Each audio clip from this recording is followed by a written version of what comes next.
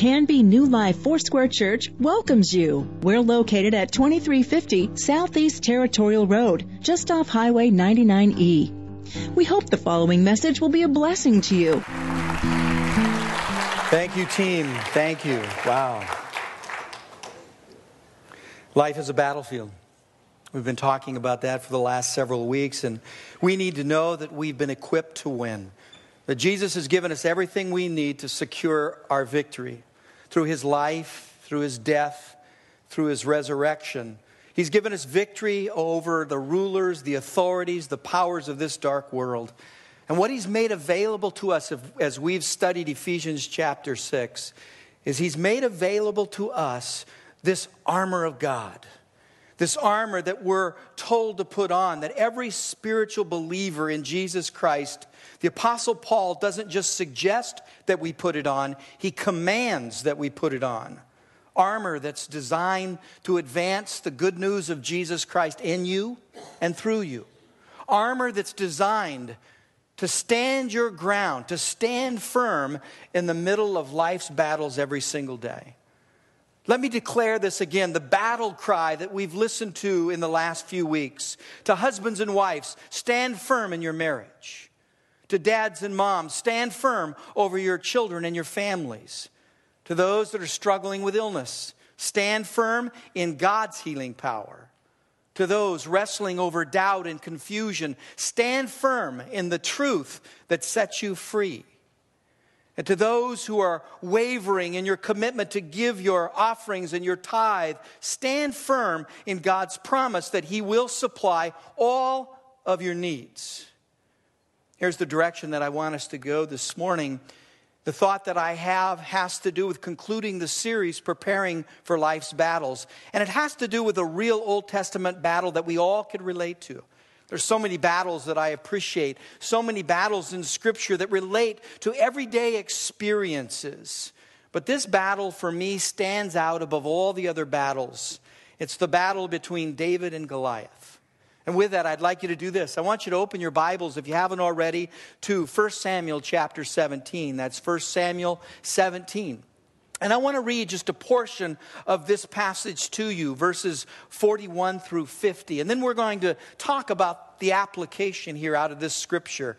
It begins like this. It says, "Meanwhile, the Philistine with his shield bearer in front of him kept coming closer to David. He looked David over and he saw that he was a little more than a boy, glowing with health and handsome, and he despised him. He said to David, 'Am I a dog that you come to meet me with sticks?' And the Philistine cursed David by his gods. 'Come here,' he said, 'and I will give your flesh to the birds and to the wild animals.' David said to the Philistine, 'You come against me with sword and spear and javelin, but I come against you in the name of the Lord Almighty, the God of the armies of Israel, whom you have defied. This day the Lord will deliver you into my hands, and I will strike you down and cut off your head. This very day I will give the carcasses of the Philistine army to the birds and to the wild animals, and the whole world will know that there is a God in Israel. All those gathered here will know that it is not by sword or spear that the Lord saves, for the battle is the Lord's, and He will give all of you into our hands.' And as the Philistine moved closer to attack him, David ran quickly toward the battle line to meet him. Reaching into his bag and taking out a stone, he slung it and he struck the Philistine on the forehead. The stone sank deep into his forehead and he fell face down on the ground. And so David triumphed over the Philistine with a sling and a stone. Without a sword in his hand, he struck down the Philistine and he killed him." I read this story and I'm reminded that all of us face giants. We all find ourselves on the battlefields of life, things that are bigger than we are, things that we can't defeat in our own strength. And when we face these giants in life, what do? How do we respond? Do we freeze? Are we paralyzed in fear? Or do we see the giants and we run away in terror? How do we respond?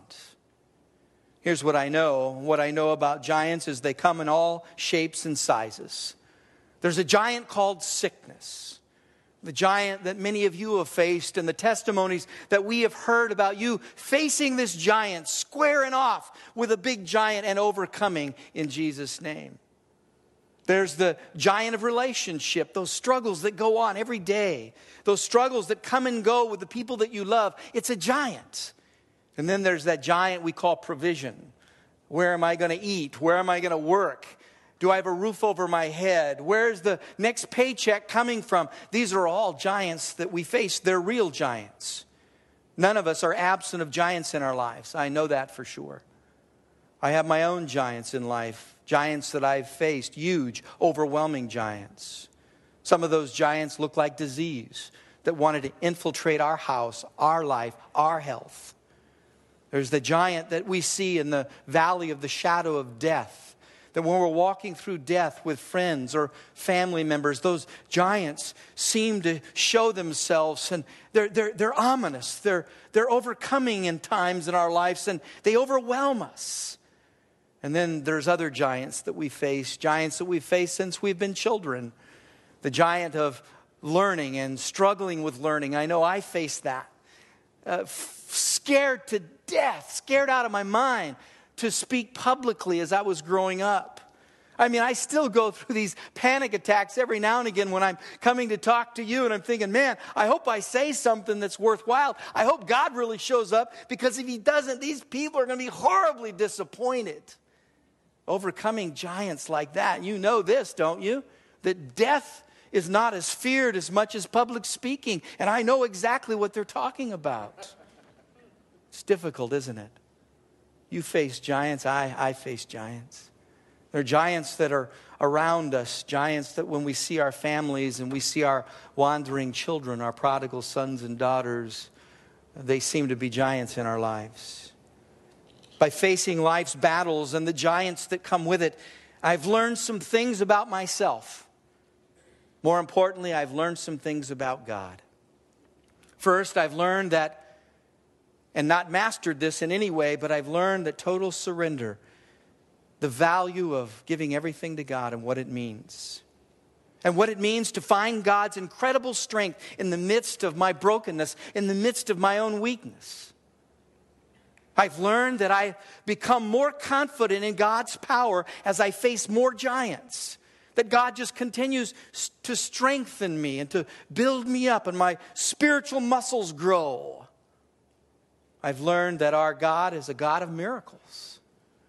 That he provides and he shows up in some great and wonderful ways. His power is amazing. By looking at David, we learn how God wants us to face our giants and handle the battles of life. And if there's one thing that we'll land on today, one thing that I think all of us need to hear and we need to talk about, and it has to do with the theme of the message, and that's this: we need to listen to the right voice. You need to listen to the right voice. I need to listen and hear the right voice. Let me give you a little backstory that leads to this epic battle between David and Goliath. You see, for 40 days and 40 nights, the Israelites and the Philistine armies, they squared off, just staring at each other. One on one hill, one on the other. In the middle is the valley called Elah. And they're looking at each other. There's this standstill. The entire time, this Goliath, a champion from the Philistine camp, taunted the Israelites. And he challenged them to send out their best warrior and fight him. He set up some conditions. He said, if I defeat your best, then you will serve us. If you defeat us, then we will serve you. He did this for 40 days.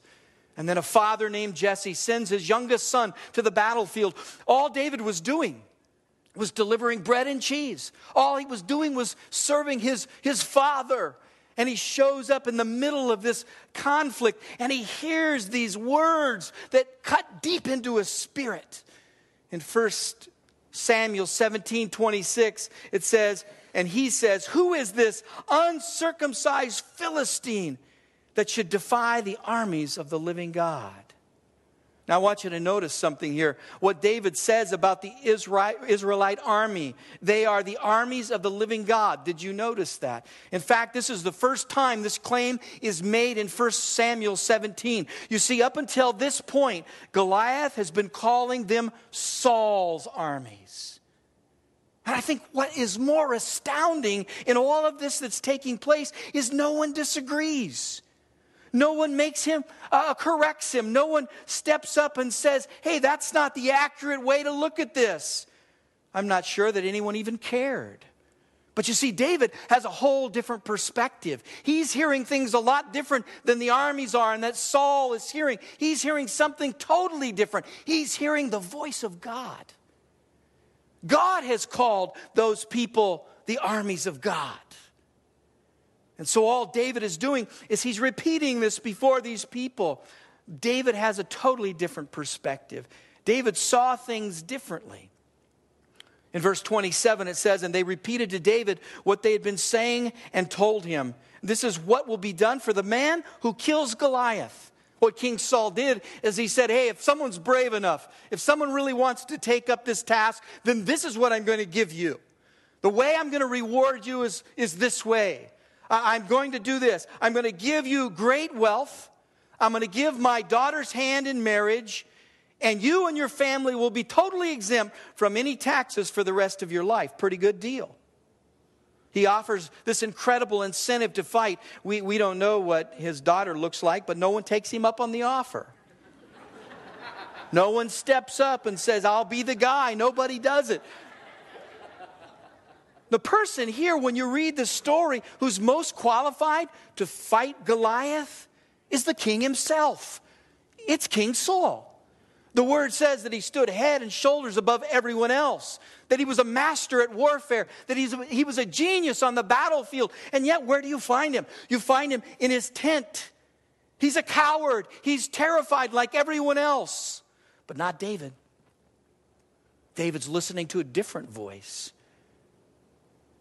David hears some things that he knows he needs to pay attention to. So listen to what happens as David asks around about the situation. In verse 28, it says, when Eliab, David's oldest brother, heard him speaking with the men, he burned with anger at him, and he asked, why have you come down here? And with whom did you leave those very few sheep in the desert with? I know how conceited you are and how wicked your heart is. Did you come down here only to watch the battle? A voice. A discouraging voice, a degrading voice. His older brother. A voice that when you look at this attacks David's motive. It attacks his character. It belittles what he does. It's a voice that may sound familiar to some of us. It's the first voice he hears. It's not very supportive. It's not very encouraging. It's the voice of a jealous older brother who probably thinks he should have been the one anointed to be king instead of his younger brothers. He was the one that was left on the outside looking in, and he grows in anger. And all he can do is just pour venom on David. All he can do is say bad things about David. But if David would have listened that day, if David would have listened to his voice, he would have dropped his head in shame. He would have walked off the battlefield and he would have never returned. The voices that humiliate, the voices that threaten to harm us are not voices from God. And if there's one thing that should be clear to all of us today, if you're under the oppression of those voices, they're not voices from God.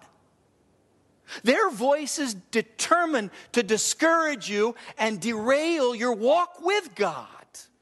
Because God never speaks to you that way. God never brings the words or the voice of an older brother like Eliab. God tells the truth. God speaks to you where you're weak. He speaks to you in the sin of life. He speaks to you and tells you, but He always has a solution. He always has a way out, and He always brings mercy before judgment. That's God's voice. I just wonder how many are giving ear and lending your ear to the voice of Eliab in your life. Someone who's spoken to you like this, and it may go back a ways. Someone who has threatened you. And it pierces your heart, and it's difficult to get over. It's difficult to rise above. It's difficult to overcome. We've all had people speak to us this way. We've all had people look at us this way. I think of my first few years in ministry here, and I really felt like God wanted us to go a particular direction. And I was weighing it, and I was praying, and I was seeking the Lord. And someone who was opposed to me walked in, and they started throwing out these threats and these words that just brought fear. And immediately I realized the source, and I said, you've just made up my mind. We are going the way God wants us to go, because God never speaks to me that way. You've just confirmed direction for my life. Always go away from those voices. God doesn't speak to you in anger. He doesn't speak to you in hate. He doesn't speak to you out of disapproval. Don't lend your ear to those voices. The voices that are truthful and encouraging and faith-filled are the voices that you can trust. They're the voices that you can listen to. And now what does David do? He turns from Eliab's voice to hear another voice. It's the voice of Saul in verse 33. Another voice David may have been tempted to listen to. Saul's his king. Saul's his boss. This voice is basically saying to David, hey, you're just a kid. Do you know you're just a kid? Do you know that Goliath is a gladiator? Did you look at his belt? Did you get a close look at the notches on his belt? Those notches represent the numbers of men that he's killed. David, do you want to be the next in line? David, you're just a kid. Don't fight this guy. While Eliab brought disparagement on his character and his motive, here the king is questioning his ability. We've experienced that as well. People say, you don't have it. You're not made of the right stuff. You just don't have it. But I love what David is able to do here. And because if David would have listened to Saul, he would have gone home believing that he had a vote of no confidence given him by his leader, his boss, and possibly the one that he placed in high regard. But David refuses to be moved. He refuses to hear that voice. He says as much in verses 34 to 36. Listen to this. This is really his resume, and I love it. But David said to Saul, your servant has been keeping his father's sheep. And when a lion or a bear came and carried off a sheep from the flock, I went after it and I struck it and I rescued the sheep from its mouth. When it turned on me, I seized it by its hair. I struck it and I killed it. Your servant has killed both a lion and a bear. This uncircumcised Philistine will be like one of them because he has defied the armies of the living God. Bold statement. Something else about this statement that I think is true. I honestly think this is the first time anyone is hearing David's resume about the lion and the bear. And I want to tell you why. Because if you're the king, or you're a king's helper, and you know of someone in your land, in your country, it wasn't that big, that had killed a lion and a bear, you'd have ran out 40 days prior to that and brought him to the king and said, man, this guy's got a pretty good resume. He's killed a lion and a bear. I think what happened on that day that David killed the lion, that he killed the bear, I think God, after he did it, said, shh. David trusted God.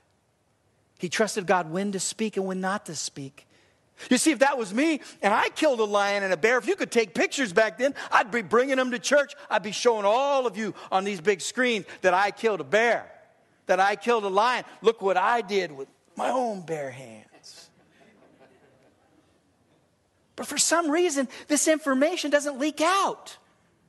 For some reason, no one knows about this. This is big stuff.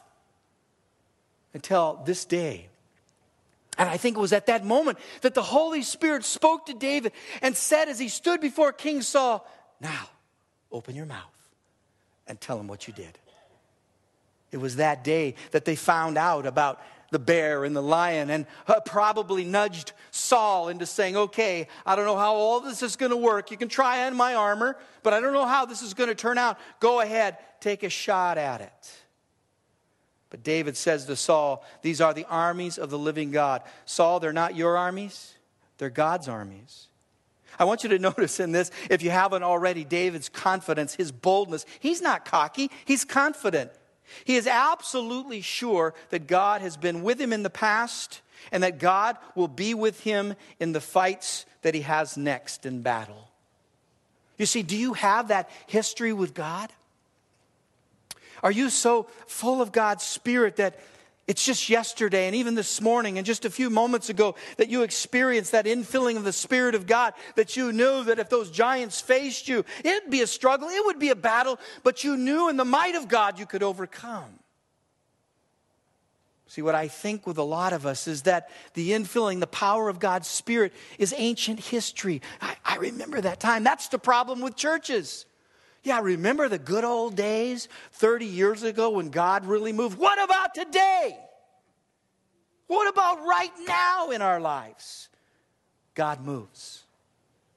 David's saying, I know God. He's fresh in my life right now. He's alive in me right now. I know what he has for me. And David takes that and he follows God. David has a God confidence that won't be discouraged, not by his older brother and not by the king. This is what God wants of all of us. He wants us to have a confidence and a faith in God's voice. Whose voice are you listening to? Whose voice are you giving and lending your ear to? He wants us to hear his voice, not the negative voices that surround us, that try to detour us from God's call in our life. God wants us to understand that all things are possible with him. That when he calls us to do something, he will empower us to do it. Here's what I think about the voices that David heard that day. I think this. I think that the voice that he heard coming from Goliath wasn't as nearly and could have been as nearly devastating to him as the voice he heard from his older brother and the voice that he heard from his king.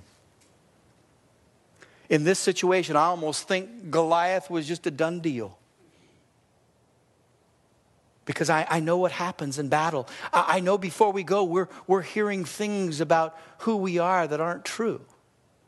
To discourage us from even getting to that place, even going into that valley and fighting the giant. I think in all this, the giant was already dead. It was the voices that he had to listen to. The voice of an older brother, a family member who belittled him. Who says to him, you will never change. You're always the same. You're always this way. You'll never overcome. Have you heard voices like that? Maybe someone in your past.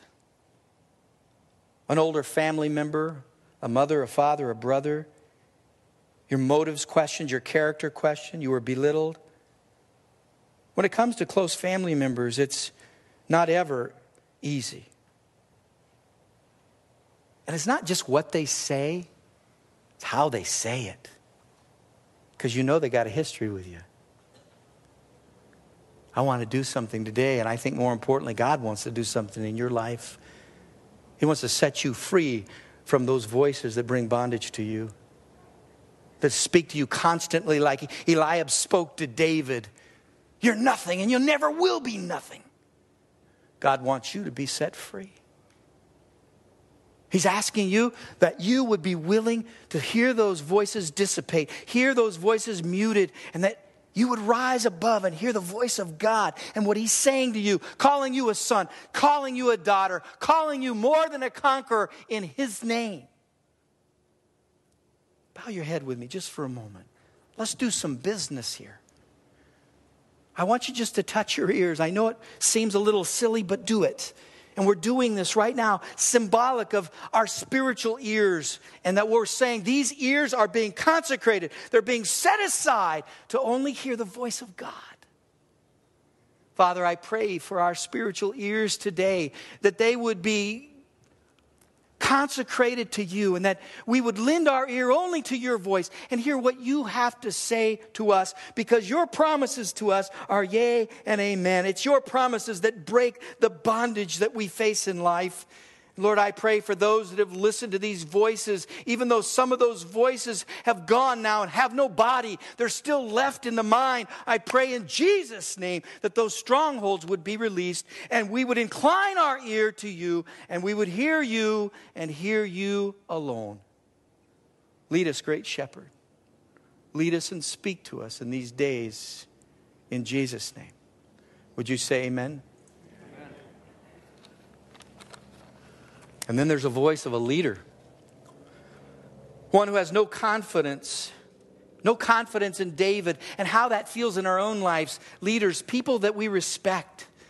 People that have influenced our lives, fragile people at times, broken people, imperfect people. But when they say something about us and we respect them, it hurts. It really hurts.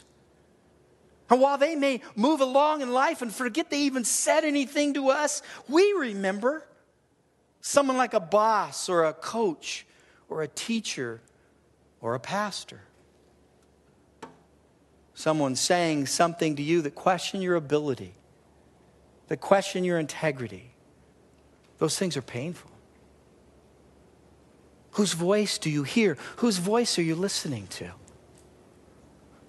I remember, I think I was about 19, 20 years old, and I just asked Annette to marry me, and I thought, man, I got to get with it. That girl won't handle a slouch. Can't be a slouch, man. I got to get my act together. The first thing I needed to do was buy a ring. And I thought, how am I going to do that? And someone I deeply admired, a mentor in my faith and helped grow me and develop me, he invited me to come alongside of him for a whole summer and help with these family camps that they did. And I would do the youth part of it. And then on the off week when there was no camp, I would work on the campus as a maintenance person. And I got to fly in an airplane up and down the West Coast with him and had a great time. It was wonderful. He was like a God. I put him there. He could do no wrong in my eyes. Have you had people like that in your life? The last camp that we're doing, he looks at me and he says, I want you to be here tomorrow morning. I said, okay. I'm in college. Remember this, please. Tomorrow morning means anytime before 11:59. That's what it means to a college student. That's still morning. I showed up about that time. He was incensed. He was angry at me. He said, when I say morning, I mean 7 in the morning. I didn't see anything at 7 in the morning. But he got a hold of me and he met me and he was so mad he just went into me. Just went into me. And I'm just standing there, this 19-year-old kid, listening to this outpouring of just degrading things. And he called me some things. And some of those things I didn't even recognize the words. He was a smart guy. And I thought I'd heard everything. I grew up in a locker room. So I'm thinking, man, I don't even know what he's telling me. One of the things he said, he looked me in the eyes and he says, you're a prima donna. I'm thinking, I don't know what it means. It's probably not good. He's mad. I had this delayed reaction. I went into my room, got Webster's out and looked down and it says, I am not. But I remember how it just melted my soul, my spirit. Remember what I felt. I felt like garbage. I felt worthless. I remember just falling down on my bed and saying, okay, I'm done. I'm not doing this. I don't need this in my life. I remember telling God all these things. And then there was this pause as if God was taking a breath to say something. And he did. He said, stand up. Man, I popped out of bed faster than you could think and imagine. And I just stood there and he goes, this is what God says to me. And I'll never forget, just like yesterday. He didn't call you, I did. He didn't give you a message, I did. He didn't give you the Holy Spirit, I did. He didn't give you the Son of God, I did. He didn't give you salvation, I did. He didn't give you redemption, I did. Do you get the message? And I want to tell you something, that day changed my life. I am so glad at a young age I learned who called me. I learned whose voice I needed to listen to. It was that day. I love this man. I love this man today. I've asked forgiveness and I've had to give forgiveness. But I'm going to tell you something. It's those kinds of voices oftentimes that we allow to control our future. We allow to control the way we live and the way we respond and the way we feel. Whose voice do you listen to? You don't need to listen to that voice. You can listen to the voice of God. Would you bow your head again? Would you put your hand over your heart just for a moment? Father, we forgive those that have spoken those negative things to us, those things that told us that we just don't have the ability, whether it's been forgiving a boss or to forgive a coach or a teacher or a pastor or a father-like figure in our lives. Lord, we forgive. We forgive in Jesus' name so that we can be free to be who you want us to be. Lord, I know that when we keep these voices in our head and in our heart, that they hinder us from hearing the true voice, the real voice, the calling voice, the voice of the shepherd, the one that has saved us, the one that has formed us. So forgive us for listening to those voices instead of yours. We ask you to forgive us today. And in doing all this, set us free. Set us free to hear the clear, wise voice of God. Your counsel is what we need. In Jesus' name we pray. And would you say amen? Whose voice makes all the difference on how you face life's battles? I love the story of David because David reminds me there's only one voice, and that's God's. One voice that leads me in the right direction. It's my Father in heaven. Would you bow your head with me as I invite our worship team forward, and in just a moment our prayer teams will place themselves around this building as well. Today I'm going to ask this: do you know Jesus Christ? I can be certain of something here because it's happened to me. Even before I came to that place of confessing Jesus as my Lord and Savior, He was speaking to me. I heard His voice. A loving voice, a convicting voice. A voice who I knew meant the best for me. And maybe you've not come to that place of receiving Jesus Christ and really hearing His voice. You've tried to listen to a lot of other voices, but they haven't gotten you anywhere. In fact, things have only gotten worse. I know the feeling. But today, God says, listen to my voice and be set free. In just a moment, I'm going to ask today, everyone in this room, just repeat a simple prayer after me. And if you're here and desire to receive Jesus Christ by listening to His voice today, you pray this prayer along with all of us in this room. And when I'm finished praying with you, I'm going to ask that you just acknowledge that you received Christ by lifting your hand. I, again, will not call you out. I will not embarrass you.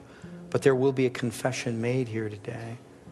The Bible says that if you confess me before men, I will confess you before my Father in heaven. I know that the Lord is faithful. Pray with me, would you? Dear Jesus, I confess my sins to you today, that I really am broken and weak. But today I decide to listen to your voice, and only your voice. The other voices have gone by the wayside. And with that, I confess with my mouth, and I believe in my heart that you are my Lord and Savior. Make my heart your home, and I will follow you. In your Son's name.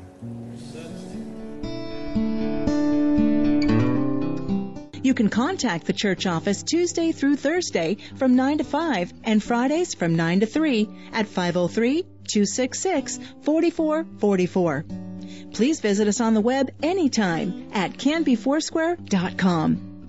Pastor Ron and others on New Life staff, along with occasional guest speakers, trust that the Holy Spirit will use the message to teach you, encourage you, and give you hope.